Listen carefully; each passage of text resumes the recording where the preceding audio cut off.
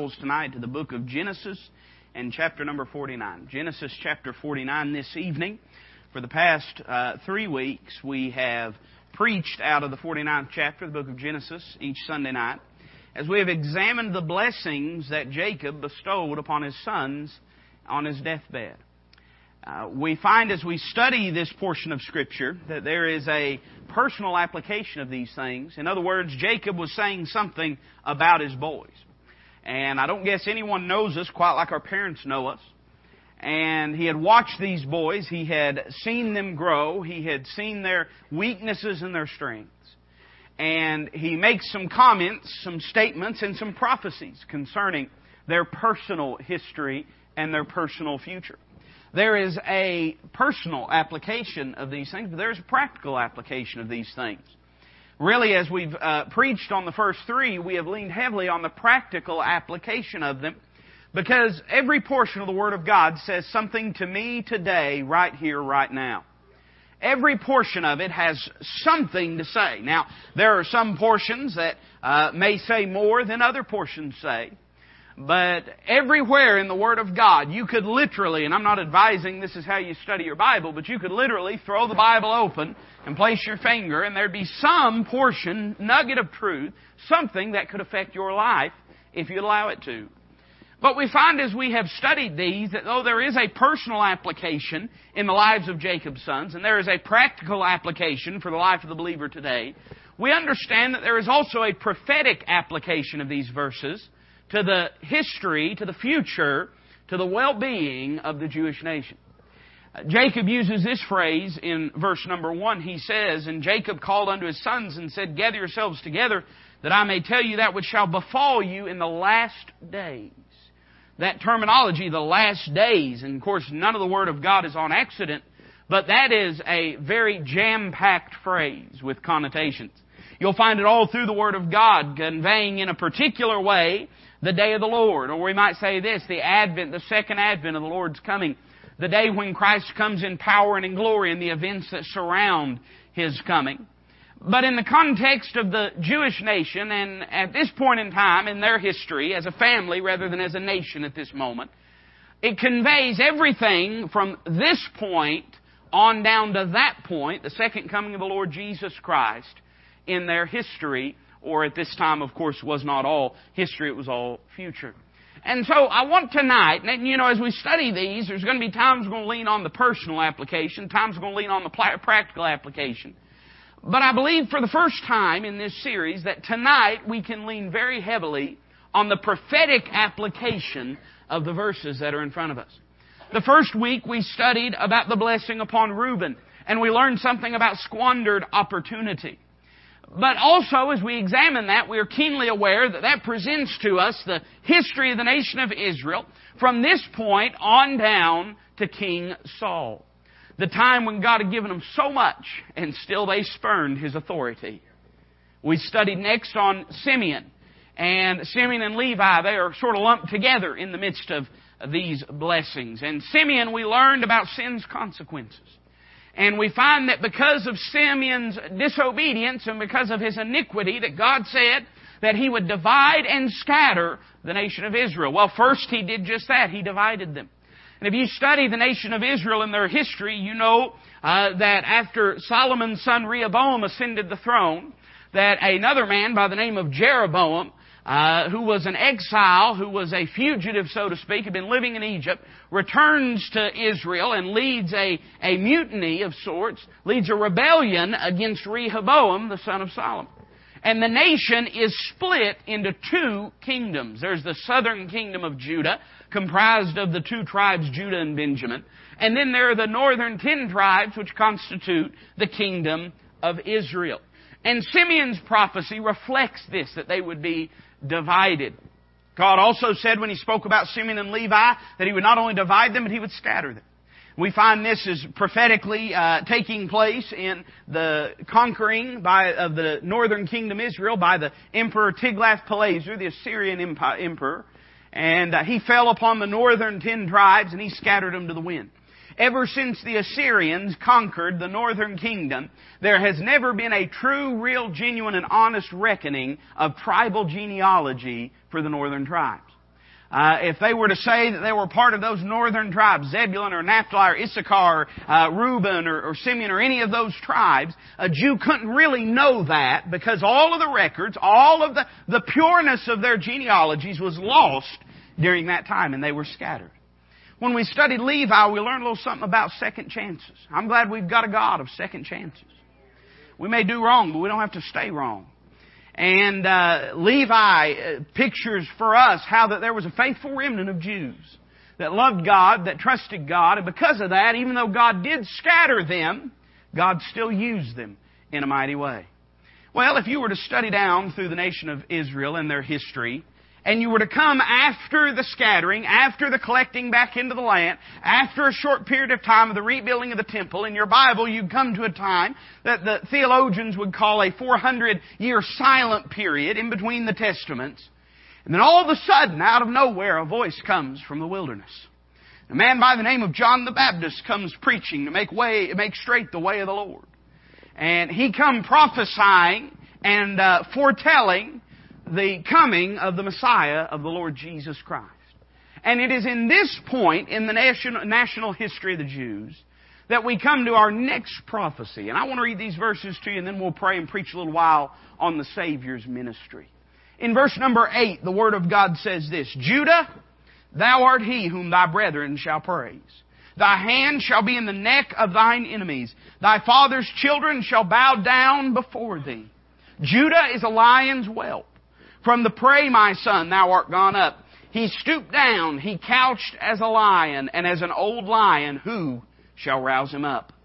The scepter shall not depart from Judah, nor a lawgiver from between his feet, until Shiloh come. And unto him shall the gathering of the people be. Binding his foal unto the vine, and his ass's colt unto the choice vine. He washed his garments in wine, and his clothes in the blood of grapes. His eyes shall be red with wine, and his teeth white with milk. Let's pray together. Father, thank you for the time that you've given us. Open our eyes to your law, Lord, that we may behold wondrous things. And I pray that we'd be drawn closer to you for it. Lord, I love you tonight. And I ask all these things in Christ's name. Amen. As we consider the prophecy given to Judah, the son of Jacob, it's important to note what has happened before in the giving of these prophecies. And you say, why is that, preacher? Well, you have to remember what Jacob had already said to Reuben. Reuben was the firstborn. It meant a lot to be the firstborn at that time. And if you were firstborn, you got a double portion of the inheritance, meaning that the inheritance was split, and you got a double portion, and then out of that other portion, everybody else's portion was split. It meant a lot financially or fiscally, or however you'd like to describe it, in prosperity and worldly goods, to be the firstborn. But not only did the birthright come to the firstborn, but the blessing typically came upon the firstborn. If you remember when you study the contest between Jacob and Esau, that Jacob, he bought away for some porridge. He bought away the birthright from his brother Esau. But the blessing was robbed from Esau. I don't know if you remember, but whenever the birthright, Esau willingly sold the birthright for a bowl of lentils, a bowl of pottage. But then Jacob goes in before, and of course Isaac is old and his eyes are dim and he's not real perceptible to what's going on. And Jacob and his mother Rebekah has him to cover his arms with all kinds of animal skins. And he goes in before his father Isaac, and Isaac bestows upon Jacob the blessing. These are two very distinct and different things. The birthright dealt with temporal, earthly matters, but the blessing was a holy spiritual thing. And he tells Jacob that he'd have the preeminence over his brethren. He tells Jacob that God would bless him. And he tells Jacob that from Jacob would come the Messiah and the promised seed would come. And then later on Esau comes in. He says, Father, bless me also. Don't you have a blessing for me? Of course, Isaac does give him a blessing, but it pales in comparison to Jacob's blessing. And so Reuben had been robbed of the blessing, or he had forfeited, I should say, the blessing because of his iniquity. Whenever Jacob comes to Reuben and begins to bestow blessings, he talks about it and says, Reuben, you are the excellency of my dignity and the excellency of my power. You are my firstborn. You had so much opportunity, but then he says this, Reuben, thou shalt not excel because you're unstable as water. He tells Reuben that the birthright and the blessing will not be his. Well, then that provides a question. Where does the birthright and the blessing go? Well, we'll have that answered for us in 1 Chronicles chapter 5. Listen to the first 2 verses. It says this, Now, the sons of Reuben, the firstborn of Israel, for he was the firstborn, but forasmuch as he defiled his father's bed, his birthright was given unto the sons of Joseph, the son of Israel. I don't know if you remember in your history, and we'll come to it eventually, but Joseph did not have the blessing bestowed upon him. Joseph had 2 sons while he was in Egypt, Ephraim and Manasseh. And so the blessing or the birthright that was upon Joseph was split in between those 2 sons. And so a double portion was given to Joseph. That double portion should have been Reuben's, but because of Reuben's iniquity, it was taken from him. The Bible says this, And the genealogy is not to be reckoned after the birthright, for Judah prevailed above his brethren, and of him came the chief ruler, but the birthright was Joseph's. So maybe we could say this, that if Joseph got Reuben's birthright, then Judah got Reuben's blessing. Whereas it should have been from Reuben that the Messiah would come, it is not from Reuben that the chief ruler appears. And by the way, that use of the word chief ruler in 1 Chronicles 5, that word is found elsewhere in your Old Testament. In the book of Daniel, it talks about Messiah the Prince. And that's the chief ruler that was to come. And so the blessing was not bestowed upon Reuben. Instead, the birthright went to Joseph, but the blessing, the spiritual blessings, went to Judah. And the Bible says he prevailed above his brethren. Now, you say, well, preacher, when are we going to get to preaching? Let me give you one more before we get to preaching. You say, preacher, how can I know who this chief ruler is? Well, in Revelation chapter 5, verse 5, we're told, when the Bible says this, And one of the elders saith unto me, Weep not, behold, the Lion of the tribe of Judah, the root of David, hath prevailed to open the book and to loose the 7 seals thereof. David was a son of Judah. Christ was a son of Judah. And so it was from Judah that these blessings came. And it should not surprise us then that as you look at the spectrum of these prophecies concerning Israel's national history, or we might say national prophecy at this particular time that it's being given, that as you trail down through the various sons and you watch their history unfold, that when you come to Judah, we have set before us the earthly ministry of the first coming of the Lord Jesus Christ. And as you study the blessing upon Judah, you find several things that teach us something about the Lord Jesus Christ. Now, can I just preface what I'm about to preach by saying this? It's very important that when you look at Old Testament prophecy, you look at it through Old Testament eyes. Now, you say, what do you mean, preacher? Well, we sort of have things backwards in the way we preach. Can I confess that to you? You see, the Old Testament prophecies were given, the types and the prophecies were given. They were shadows. They were to point in a vague sense forward toward the coming of the Lord Jesus Christ. And now we've sort of turned that thing around. I mean, we've took the microscope and turned it around and made it a telescope. And we've been brought into the light of the New Testament. And oftentimes we then turn around and learn something about Jesus Christ by looking at the Old Testament prophecies. But that was not the intent of the Old Testament prophecies, to expand and expound on the nature of the ministry and work of Jesus Christ. Rather to point vaguely to it. And then when Christ came, that was to expound and expand upon the Old Testament prophecies. So when you read them, you have to understand that you're not always getting a strict chronology, because that's not the design of it. You're not always getting a strict, detailed picture of the ministry of the Lord, because that wasn't the design of it. The design was to get men to look outward into the future for a coming Messiah, to look forward to the promise and hope of His coming. And as we study this tonight, you're going to find this to be true, that it is not necessarily just a chronological prophecy that walks from the moment of His birth to the moment of His ascension, although those things are dealt with. Nor is it merely a characteristic prophecy, meaning it only deals with certain qualities about Him. But we might say that it is comprehensive in that it looks all over the ministry, both the chronology, the characteristics. It's very collaborative, and it paints a picture for us about the purpose of Christ's coming and the power of Christ's coming and the product of Christ's coming. And it gives us sort of a collaborative view of it. Now, I want you to notice 3 things or 4 things or 5 things. We'll see how long the Lord lets me preach tonight. But I want you to notice a few things with me this evening. In verse number 8, Jacob begins by saying this, Judah, thou art he whom thy brethren shall praise. Thy hand shall be in the neck of thine enemies. Thy father's children shall bow down before thee. Let me say a word about the exaltation that this implies. Now, Jacob is talking to his son Judah, and there's a very distinct and personal application here. The Bible tells us in 1 Chronicles 5 that Judah most certainly did prevail above his brethren. Judah was the kingly tribe. Every good king that Israel ever had came out of the tribe of Judah. It was from Judah that David came, who would sit upon the throne, and it's from Judah that Christ would come, who will sit upon the ultimate throne and sits upon a throne even at this moment.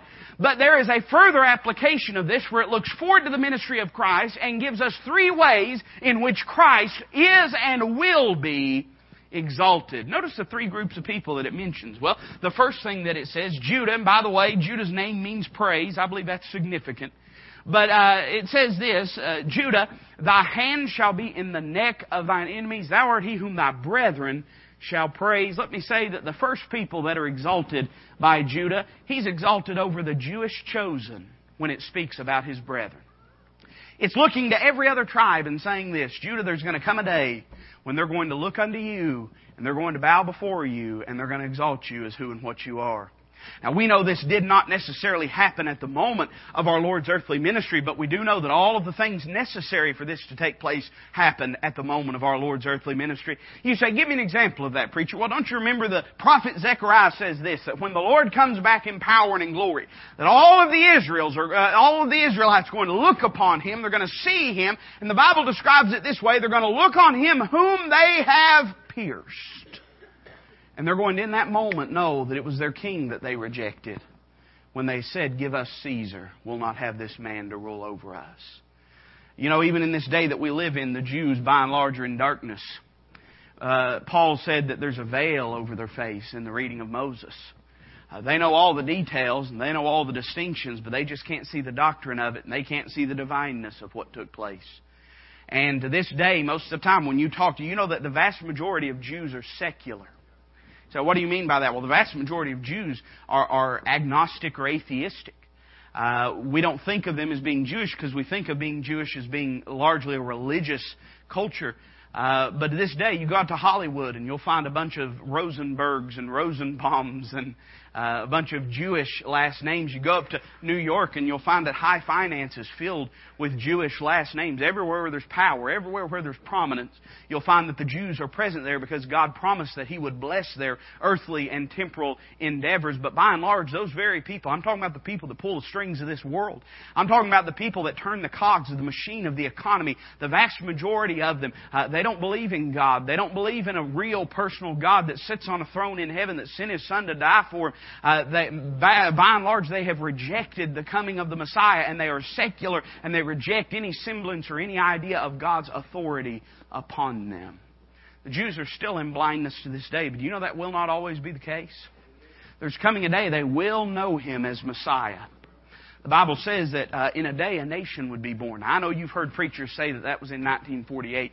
And if you want to believe that, that's fine. But that's not what God's talking about in the book of Zechariah when He says a nation will be born in a day. He's not talking about just the fact that the UN would recognize them as a nation. He's not talking about the fact that they'd get borders. He's not talking about the fact that they would be recognized and given a flag. What He's saying is that spiritually the entire Jewish nation will in a day be born again. You say, how could that happen, preacher? Well, at the end of the 7-year tribulation period, when Christ returns in power and in glory, they're going to look on Him. They're going to see a name written on His thigh, King of Kings, Lord of Lords.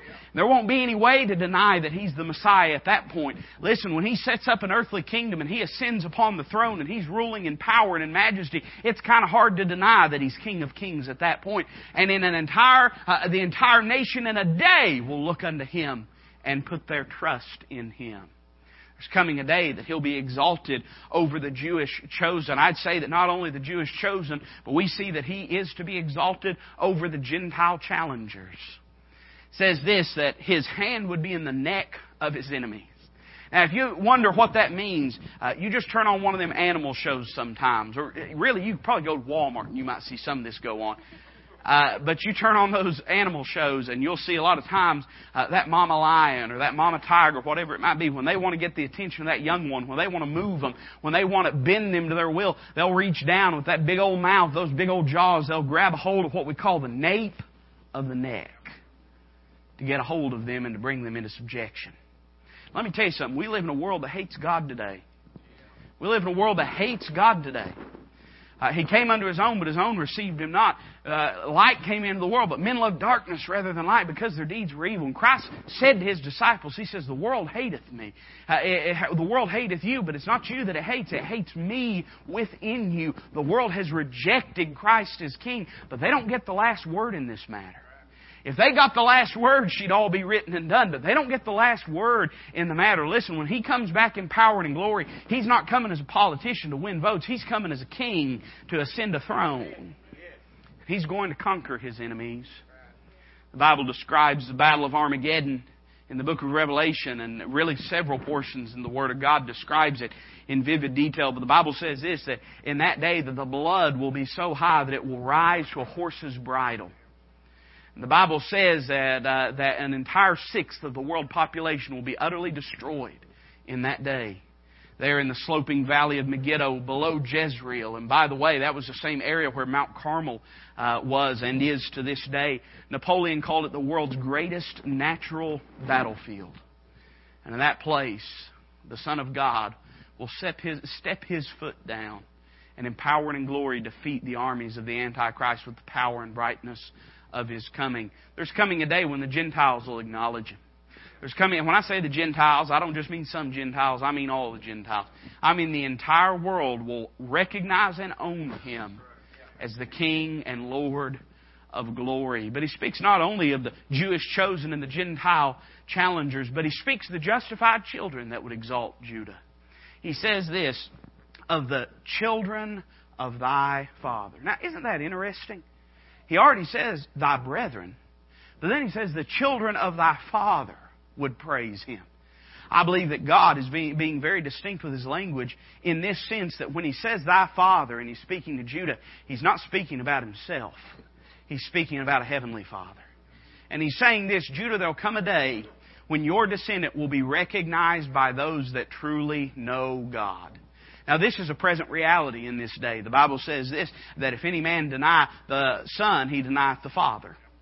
And so the only way you can know God is through Jesus Christ. No man cometh unto the Father but by me, Christ said. That is the only means, that is the only way to know Him. And so those that are the children of God and the children of a heavenly Father, it is because they have recognized and acknowledged Christ as being the Lord of glory. And this is present in this day, but it was also present in Christ's day, in His earthly ministry. We understand that after Calvary, when He ascended up on high, when He led captivity captive, when He presented the blood before the Father, when all these things had taken place, that when He descended back into the earth, He brought gifts unto men. And those gifts were summarized in the presence and indwelling of the Holy Spirit in the life of the believer. And now there is a personal witness when you're born again. The Old Testament saints did not have this. But you and I, we have this. As born-again believers, the Spirit of God indwells us. And it's by that Spirit that we cry, what? Abba, Father. Amen. So we acknowledge the Son, but not only the Son, we acknowledge the Father. Now it's interesting that before He ever says anything about His earthly ministry, He wants us to understand that He has exalted Judah to a place above His brethren. Could it be that we need to understand before we ever really begin to understand anything about the earthly ministry of the Lord Jesus Christ? Maybe it'd be proper if we put Him in His right place and gave Him the preeminence. Maybe before we ever really fall in love with the Word of God, we've got to bow the knee before the Lord Jesus Christ and exalt Him and put Him in His proper place. God wants us to understand before He ever says anything about the earthly ministry, He wants us to understand that it's in Christ that the preeminence is invested. And it's in Him that the glory is given. He's the brightness and express image of God's glory. His exaltation is spoken of in verse number 8, but there is a characterization that takes place in verse 9. Now, it's important that you understand when you read verse 9 that three separate animals are being spoken of, or we might say this, three separate age groups of a particular animal. Listen how it's described. It says in verse number 9, Judah is a lion's whelp. From the prey, my son, thou art gone up. He stooped down, he couched as a lion, and as an old lion who shall rouse him up. We see that the Lord Jesus Christ is described in the character of a lion, that most kingly of beasts and the most powerful. Every once in a while, my little boy, he loves animals like most little boys do. Every once in a while I'll get on YouTube or something and I'll look up videos of just lions. And mainly it's because I think it's cute when he roars. Amen. And he'll roar. He'll say lion and roar, you know. But He likes to listen to that. If you've ever been in the presence of a lion when they've roared, you can literally feel it down in the depths of your bones. The power that is within that animal to be able to crush, to kill, is phenomenal. But you know, there's a beautiful majesty to them as well. When you see them, there is a kingly presence and appearance about them. And it should not surprise us that God characterizes the Lord Jesus Christ with this lion. But He does so by describing three different types of lions. He says first off that Judah is a lion's whelp. Now, we don't use that phrase very often nowadays, but basically what He's saying is he is a young lion. Not to the point of being just a little cub, but a lion that has just entered into the place of strength and agility. Oftentimes when you watch these nature shows, and I tell you, they're about the only thing fit to watch anymore. And you watch these nature shows and you can see, a lot of times they'll follow a lion as it grows. And they'll show that young lion when it just comes upon the cusp of adulthood. And it's beginning to try out new things and see new things. And you'll see that lion begin to hunt finally. And it's feeling out the strength that is within it. And all things are new, and the energy of them is phenomenal. You've said it before about young people. I've said it too, and I've heard people say it. When you see a young person run around, you say, boy, I wish I could just bottle that energy. I wish I had an ounce of what they've got. And when it's described in this particular passage concerning a lion, the strength of that lion is first pointed to. Let me say this, that everything Christ did, He did from a place of strength. It may have not been physical strength, but it was always spiritual strength. And even in moments of weakness that displayed His humanity, there was an astonishing spiritual strength that was present and was taking place. Listen, when it describes Him in the garden praying till He sweat, as it were, drops of blood, that's probably the most tender and fragile and vulnerable moment that we could ever picture of the Lord Jesus Christ. And yet in that moment, as He battled all the agents of hell, as He drank the dregs of the cup of suffering, as He was made sin for you and I, He did not bow down in the presence of that. He did not give out in the presence of that, but He bore up underneath it and He carried our weight and carried our sin for us. Oh, what strength was present in the Lord Jesus Christ in His earthly ministry. It's interesting that it goes on to say this, from the prey, my son, thou art gone up. It's describing a lion that has conquered his prey and has been feasting and eating the carcass of that prey. And whenever he's done, he just springs up and runs off in strength and agility. You know, that's what our Lord and Savior did. When He came to Calvary and bore our sin and became our sin for us, the Bible describes His resurrection in these terms, that He rose from the dead and that death gave Him up because He was not able to be holden of death. I'll tell you something, it was no great feat for Him to die for our sins, nor was it any great feat for Him to rise from the grave. Listen, when He rose up from the grave, I know you've heard people talk about that stone being rolled away so that He could get out. You know that stone didn't have to be rolled away for Him to get out. That whole mountain could have been blown to pieces if He had chosen it to do so. The Bible describes it in this way. Christ said this, "No man taketh my life from me." He said, "I lay it down of myself. This power has been given me from my Father." He said, "I lay it down that I might take it up again." He described it in the way that you and I would, like if we were working on a car and we just laid a tool down for a moment and then just picked it up in the next moment. He says, I got up from the prey, ascended from the grave, and ascended on high. He's described as a young lion, and strength is denoted. But then I want you to notice not only is strength denoted when the young lion is spoken of, but we see that security is spoken of when the middle-aged lion is spoken of. It says this, He stooped down, He couched as a lion, and as an old lion, who shall rouse him up? If you've ever seen a lion as it positions itself and gets seated down, it's a majestic thing. It ain't like a dog. You ever seen a dog sit down? Some of y'all have. They'll just make about 6 or 8 laps and then just plop. But a lion, oftentimes, as they begin to position themselves and sit down, they do it very slow and very deliberately. You know why? Because nobody's going to run them off or chase them off.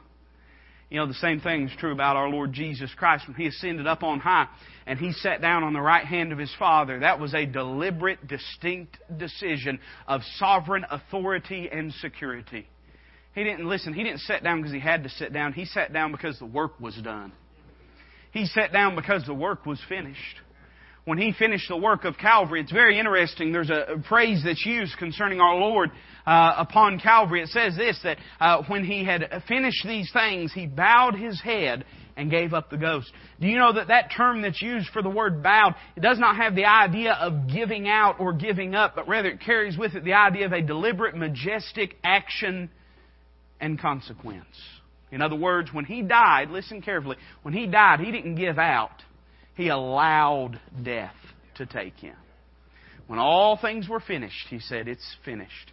When all Scripture was fulfilled, He said, all right, the only thing left now is to pass into death. And in a deliberate way, He bowed His head and He gave up the ghost and He allowed death to take Him. Now that's security right there. He did it because He wanted to do it, not because anyone made Him do it. And then a word about sovereignty is mentioned in the next phrase. It describes the young lion, it describes the middle-aged lion, but then it describes the old lion. And it says this, He couched as a lion and as an old lion, who shall rouse him up? It pictures for us a lion in his den that is seated and at rest, and that no one has the ability to unseat. I don't know about you. I mean, I don't fancy myself a smart person, but I'm smart enough to not go into a lion's den and try to run one out. Amen?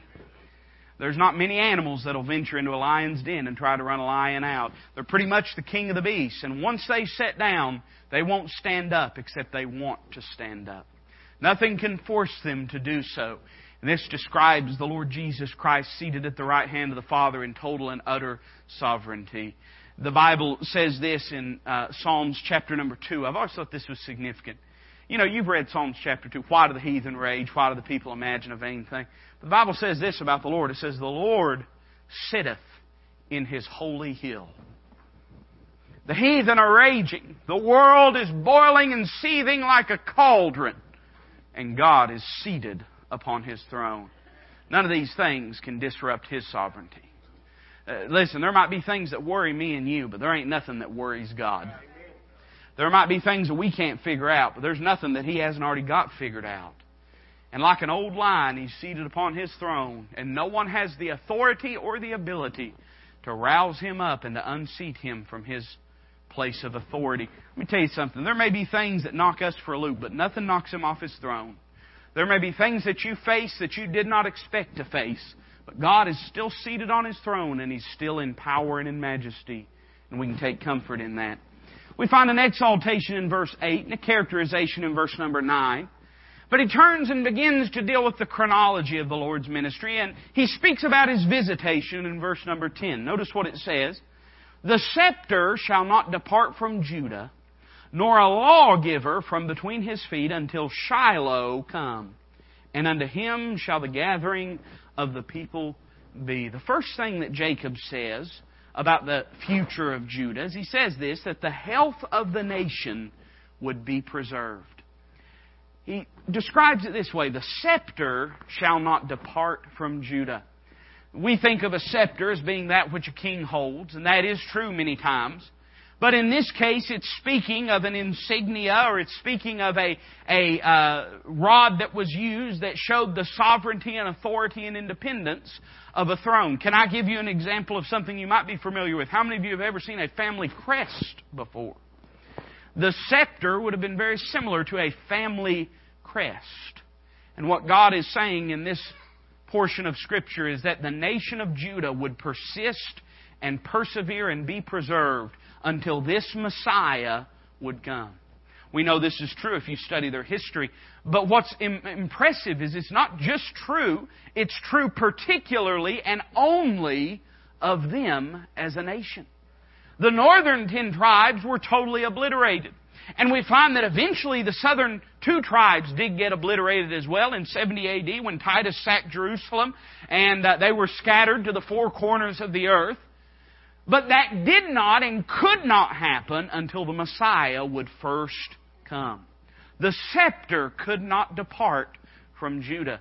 You know that was true not only in the time when they occupied the land, but even when they were carried into Babylon, they retained a cultural and ethnic identity. to the degree that after 70 years in exile, they could still tell you who were Levites. They could still tell you who were Jews. They could still tell you who was part of that genealogy. And there were some that intermarried and settled in Babylon, never wanted to go home, but there was enough to go home and repatriate the nation of Israel and build a temple there, because the scepter had not departed. God had preserved the health of that nation. It's remarkable. We talked a little bit about it in Sunday school this morning, about the cultural, ethnic identity of the Jews as a people. And you've heard people say this before. I know that you have probably, that if you want to see one of God's greatest miracles, just look at the Jew. Because there has never been a people group who has been preserved in the way that the Jews have. I gave them this example. You know, if I was to talk to you about my heritage, I'm Scotch, Irish, Welsh, German, and probably some Cherokee Indian. You know, everybody in East Tennessee's got 1/64th Cherokee Indian in them. And, but I don't consider myself those things. I consider myself an American, Tennessean. You know, that's what I consider myself. And it hasn't taken many generations to wipe away those cultural, ethnic identities, but the Jew is not this way. From AD 70 down until 1948, there was not a proper Jewish nation in the sense of borders and a government. It did not exist, and yet the Jews had enough cultural, ethnic identity that Hitler was able to single them out for persecution and for assault. Wherever they went in the world, they may have been a Polish Jew or a German Jew or a Russian Jew or a British Jew or an African Jew, but they were a Jew just the same. What a miraculous thing. No other people group could keep from being swallowed up the way that the Jews have. And God had made this prophecy that until the Messiah had come, until the first advent of the Lord, that they would retain their identity as a nation. And even in exile, they were considered a nation. They may have been a nation of subjects, but they were a nation just the same. The health of the nation is preserved, but the hope of the nation is promised. It says this, that the lawgiver would not depart. And by the way, some have interpreted that to be the idea of a king would retain upon the throne all throughout that time. And I don't necessarily agree that there would always be a king upon the thrones. During their exile, there was no king from the tribe of Judah. But what it's saying is this, that God would provide one. And of course, He did. Even in the earthly ministry of our Lord Jesus Christ, there was a king. Herod was upon the throne. But of course, the Lord Jesus Christ was the proper king. But the word Shiloh is pointed to as being the great hope of the Jewish nation. It's interesting that this hope is personified in the way that it is. Shiloh is a term, it literally means peace. You'll hear a very similar word spoken by Orthodox Jews today. When they greet one another, they'll say, Shalom. And that's their way of saying, peace be upon you. In fact, that was the common greeting even in the Pauline epistles. Paul would usually say grace and peace. And he was saying grace to the Gentiles. He was saying peace to the Jews, because that was how they spoke to one another. Even to this day, many of them speak. This is a variation of that word. And basically what Jacob is saying is that Judah will prevail above his brethren. He'll continue as a nation until the person of prince, or person of peace, comes into existence and is revealed. We know that this happened after Christ came and ministered to the Jews and walked this earth. Do you know that even they acknowledged after that their authority had left them? You remember whenever they had appealed unto Herod and they had appealed unto Pilate, and Pilate said, this is a spiritual matter, this is a religious matter, go and judge him according to your own law. And they said, well, it's not lawful for us to put a man to death. They acknowledged that they had an authority, but that authority had departed from them. And in that moment, they acknowledged that they had accepted Caesar's authority in their life instead of their sovereign, independent authority as a nation. Why? Because Shiloh had come. The Prince of Peace had come. The person of peace had come. This is an important distinction. Here's why. It's because for the Jews, they always imagined the Messiah to be the great bringer of peace. And it carries back all the way to this prophecy in particular. One of the reasons they rejected Jesus Christ as their Lord is because they thought that they were going to have a Messiah that would break the yoke of Roman bondage away from them. They couldn't fathom, couldn't understand that He wasn't there just to deliver them from the Romans. He was there to deliver them from sin and death and hell. And they could not fathom that this peace could be vested in this person. There's an interesting phrase that's used in the book of Micah, and I want to read it to you very quickly before we move on. In Micah chapter 5. Now, you'll remember this prophecy as we read it, but there's a portion that you probably never noticed. It says this, "But thou, Bethlehem Ephratah, though thou be little among the thousands of Judah, yet out of thee shall he come forth unto me, that is to be ruler in Israel, whose goings forth have been from of old, from everlasting. Therefore will he give them up until the time that she which travaileth hath brought forth. Then the remnant of his brethren shall return unto the children of Israel. And he shall stand and feed in the strength of the Lord, in the majesty of the name of the Lord his God. And they shall abide, for now shall he be great unto the ends of the earth." Now listen to this. "And this man shall be the peace." Isn't that an interesting phrase? That the peace and health of that nation be vested not merely in a political movement, not in their army, not in their military, not in their economy, but it would be vested in the person of the Lord Jesus Christ. You know, that's still the truth today. I would challenge anyone to try to tell me that there's peace in Israel right now. You turn on the TV and they still don't have peace in Israel. I mean, you and I, we sit here and the worst thing you're afraid of is me preaching till 7:30. Wherever they sit tonight, they're waiting for a rocket to crest the hill where they sit. They're waiting for somebody. Listen, you can't even walk down the street corner in Jerusalem right now without somebody having to live in fear of somebody coming up and stabbing you on the street corner. You can see it all the time. If you watch the news, you'll see almost every day there's somebody. The Palestinians have taken to stabbing people on the street. I'm talking about women and old men, people that you wouldn't expect to be an attacker or an aggressor. They live in constant fear. They live in constant attack mode all the time. Their peace is still not prevailing there. But there'll come a day their peace will prevail there. When the Prince of Peace sits upon a throne in Jerusalem, then peace will be there. I don't have the time to go into it, but you can look sometime in the book of Isaiah in particular at the millennial kingdom promises that there's going to come a day when the lamb will lay down with the lion. There'll come a day when the little child will play upon the top of a snake hole. We won't have to live in fear again. There'll come a day when even in the midst of the desert a rose will bloom and there'll be plenty and prominence and prosperity everywhere that you turn, everywhere that you go. When is that going to happen? It'll happen when the peace of Jerusalem sits upon the throne. This man shall be the peace. They rejected the peace, and they've never had peace since then. From the moment they rejected Him, they've never known a moment of peace as a nation.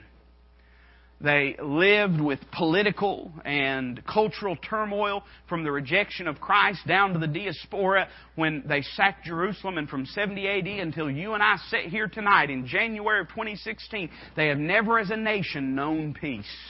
They were born, we might say born again as a nation. You know what I mean? They were reborn as a nation in the midst of warfare and battle. You study the history of the nation of Israel from the 1920s until now, and there's constant warfare and constant strife. They've never known peace because they rejected Him who is the peace. But one day they'll accept Him. When that time comes, there'll be peace. I want you to notice not only is the hope of the nation personified, but the healing of the nation is promised in the next phrase. It says this in verse number 10, "And unto him shall the gathering of the people be." Now, this probably looks a little further beyond just the Jewish nation and probably looks to all people groups in all nations, but in a particular way it does apply to the Jews. To this day, the Jewish nation has not been regathered. You look, and the vast majority of Jews do not reside within Israel. Let me tell you something. All the Jews in the world, if they went home right now, they wouldn't have a place to sit down. They couldn't, with the portion of land that they're allowed to occupy right now, just a little strip of land. You understand that at the height of their power, I'm talking about under Solomon's United Kingdom, they only ever owned about 1/10 of the land that God promised them. That whole corner of the world is under a promised title deed from God Almighty. But there'll come a day when the King sits upon the throne that title deed, it'll be observed.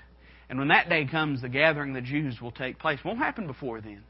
It won't happen before then, but when He sits upon the throne, the Jewish people are going to be gathered back there in their entirety. Well, we see His visitation is mentioned, but I want you to notice one final thing, and I'll hush. His ministration is spoken of in verse number 11 and 12. Now, let me say that there are very distinct millennial connotations to these verses. I'm aware of that. I'm aware that the statements are statements of plenty. But here's the problem with that understanding of this verse, that in the chronology of the dispensational prophecy, it doesn't fit. You see, we're not in the millennium yet. We're in the earthly ministry of the Lord Jesus Christ. And so I might give you a little different understanding of it than most people would. Look at verse number 11. We see His targeted audience is spoken of. It says, binding His foal. It's interesting that it speaks of a foal and of an ass, because both of those are beasts of burden and servitude. And it denotes the fact that the Son of Man would not come to be ministered unto, but to minister. And it says, binding His foal unto the vine, and His ass's colt unto the choice vine. Now, if you wonder who that vine is, go over to Isaiah chapter number 5, and you'll find that God planted a vine in a vineyard, and that is the nation of Israel. The Bible says that this promised one, Shiloh, the chief ruler, the prince that was to come, the Messiah, the prince, that He would bind His beast of burden, bind His servitude to this choice vine. You know that Christ even Himself made this statement in Matthew chapter 15, but He answered and said, I am not sent but unto the lost sheep of the house of Israel. The first and primary ministry of the Lord Jesus Christ was to the Jewish nation. Now, we're not real familiar with that. You know why? Because we're Gentiles. And we think everything's for us. But you understand that when Christ came into this world, He came unto His own. And His own received Him not. He came to the Jewish nation. You understand that His entire earthly ministry, His entire life, other than the short time when He was young and they were in exile in Egypt, other than that, His entire life was spent within the borders of the nation of Israel. And He was ministering and speaking unto those people. This is indicative of His targeted audience of His earthly ministry. Now, after the Jews rejected the gospel, it went unto the ends of the earth. And it was to the Jew first, it was also to the Greek. I wouldn't be sitting here if it hadn't also been to the Greek. I'm glad it was to the Greek and to the Gentile. I'm glad for that. But we need to never forget that it was to the Jew first. I've said this before, but I'll share it with you again. When you consider the duality of nature of the Lord Jesus Christ, what we mean by that is this, that He was 100% God and 100% man. As 100% God, as the Son of God, He died for the sins of the entire world.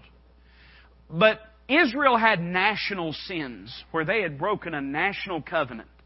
And that covenant had been with God, and those national sins had to be atoned for. And so as the Son of God, He died for the entire world. But as the Son of Man, and as the servant of God, but also as a Jewish man, He died for the sins of that nation. You remember when the angel prophesied and gave the name, He said, Thou shalt call His name Jesus, for He shall save His people from their sins. In other words, it spoke about His distinct and particular ministry to the Jewish nation. We have His targeted audience spoken of. We have His tragic and terrible appearance spoken of. How did He do that? How did He minister to the Jewish nation? Well, He ministered first by doing miracles in their presence. But ultimately, the greatest way that He ministered for them was by dying in their place. Listen to how He's described at the end of verse number 11. It says, He washed His garments in wine and His clothes in the blood of grapes. We know that this is not speaking about fermented wine because of the phrase that's used. There are times when wine in the Bible does speak of fermented wine. It talks about wine as a mocker and strong drink as raging. But we know this is not because it's denoted as the blood of the grape. In other words, that which has freshly come from the crushed and pressed grape. But I think the figurative nature of this is what we need to understand. Just picture it with me. Picture a man whose garments look as if they've been washed in wine. Picture with me a man that looks as though he's been bathed in the blood of grapes. And there you'll see the beaten and bloody and bruised body of the Lord Jesus Christ. Now, I understand the millennial connotations of these verses. I understand that there is a sense in which they apply to the prosperity that Judah will enjoy during the millennial reign. But I think inasmuch as it applies to His earthly ministry, when I see Him there hanging upon the cross of Calvary, when I see Him covered in blood and His body broken, when I consider the fact that next Sunday night when we sit down and we drink that little grape juice, we're doing it, and what are we to think of? We're to think of the shed blood. When we eat of the cracker, we're to think of the broken body. It can't help but speak to me of His sacrifice in your place and mine. His terrible appearance is pointed to. We really can't fathom it. I'm just telling you, we really can't fathom it. When you think about, I was looking through the other day, looking through one of the programs and saw where they had the Passion of the Christ. Boy, that was a big deal for about 3 minutes, wasn't it? And now it's some new movie, and next week it'll be a new movie, and there's always something. But you remember when the Passion of the Christ came out, people talk about, how spiritual it was and everything. Let me tell you something. You ought to just watch that movie with your Bible open sometime. And you'd see all the problems with it. And people say, well, it's the closest that's been made. Well, laid against what? Jesus Christ Superstar? I'd hope they get closer than that. That ain't nothing but the gore show according to Mel is what that is. But even with all of Hollywood's makeup, even with all their special effects, even with the twisted, corrupted, and polluted mind of an unregenerate man writing, with all those things, they couldn't even broach the brutality of what Calvary really was. You know how God describes it to us? In the book of Isaiah, it says that His visage was marred. You know what that it literally means? He did not look human anymore. You know what God says when we try to imagine it? He says, don't even bother, because you'd never be able to. There's nothing that you could do to try to imagine, because He didn't even look human anymore. I won't go into the detail. I've done it scores of times. But the brutality that He suffered in a physical sense is so far beyond what we really think. I mean, it wasn't just a few nails nailed into his wrists. It wasn't just a couple nails nailed into His feet. I mean, they literally beat Him and cleaved the flesh from His bone. The things that they did, had He not been who He was, He would have never made it to the cross. Had He not been who He was, He would have never made it to the cross. But what was the result of it? Look for the next phrase, and I'm done. We see His targeted audience. We see His terrible appearance. But finally, a word is said about His triumphant achievement. It says in verse number 12, His eyes shall be red with wine, and His teeth white with milk. Now, most people, when they read that, they think of the idea of bloodshot. But there again, that only makes sense if we're talking about fermented wine. We've already noted that we're not. But even beyond that, never is bloodshot eyes looked upon as a positive thing in Scripture. Read the book of Proverbs and you'll see that it's rebuked and it's spoken down about. What that's speaking about is the health that would be present. You could even see in their eyes, those that were wealthy enough that they could drink grape juice as opposed to just water, and those that had milk and sustenance and had a health about them, there was a darkness to their eyes. There was a health and a light to their eyes. And it describes this, that despite that terrible appearance, that it would redound unto His glory and unto His health and unto His well-being. When it says that His teeth are white with milk, it's saying that, and even this day, I mean, hey, how many of you, your doctors, you ladies in particular, your doctors said you better drink lots of milk so that it's good for your bones. You ever heard that before? Well, that's what teeth is. Am I right? I'm not a smart man, okay? That's what teeth are. And so in that part of the world, when, of course, dental hygiene was basically non-existent, drinking milk would help strengthen your teeth and your bones. What it's saying is this, that He'd be prosperous, He'd be healthy, He'd be all the better for what He had experienced. Now, hasn't that been true? The Lord Jesus Christ, listen to me, the devil may have thought he had the victory on Calvary, but he didn't have the victory on Calvary. The book of Isaiah describes it. In fact, I'll turn there and read just a little bit of it for you in Isaiah chapter number 52 and 53. I won't read all of it, but you imagine that hell must have really rejoiced in that moment. They must have really thought that they had Him beat.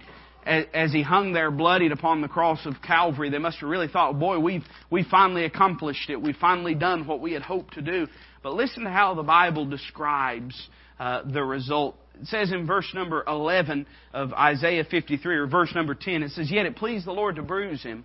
He hath put Him to grief. When thou shalt make His soul an offering for sin, He shall see His seed, He shall prolong His days, and the pleasure of the Lord shall prosper in His hand. He shall see the travail of His soul, and shall be satisfied. By His knowledge shall my righteous justify many, for He shall bear their iniquities. Therefore will I divide him a portion with the great, and he shall divide the spoil with the strong, because he hath poured out his soul unto death. Let me tell you something. When you look at Calvary, you ought not see a pitiful character. You ought to see a conqueror there upon the cross of Calvary. It may have looked pretty rough there as He hung upon the cross, but I guarantee you on the resurrection morning it didn't look rough. The Bible describes our Lord, says that for the joy that was set before Him, He endured the cross, despising the shame. As He looked through the annals of human history, He could see all those that would place their faith in Him and thereby know His Father. And through that, He joyed. He endured the cross, despising the shame. For what? For the joy that was set before Him.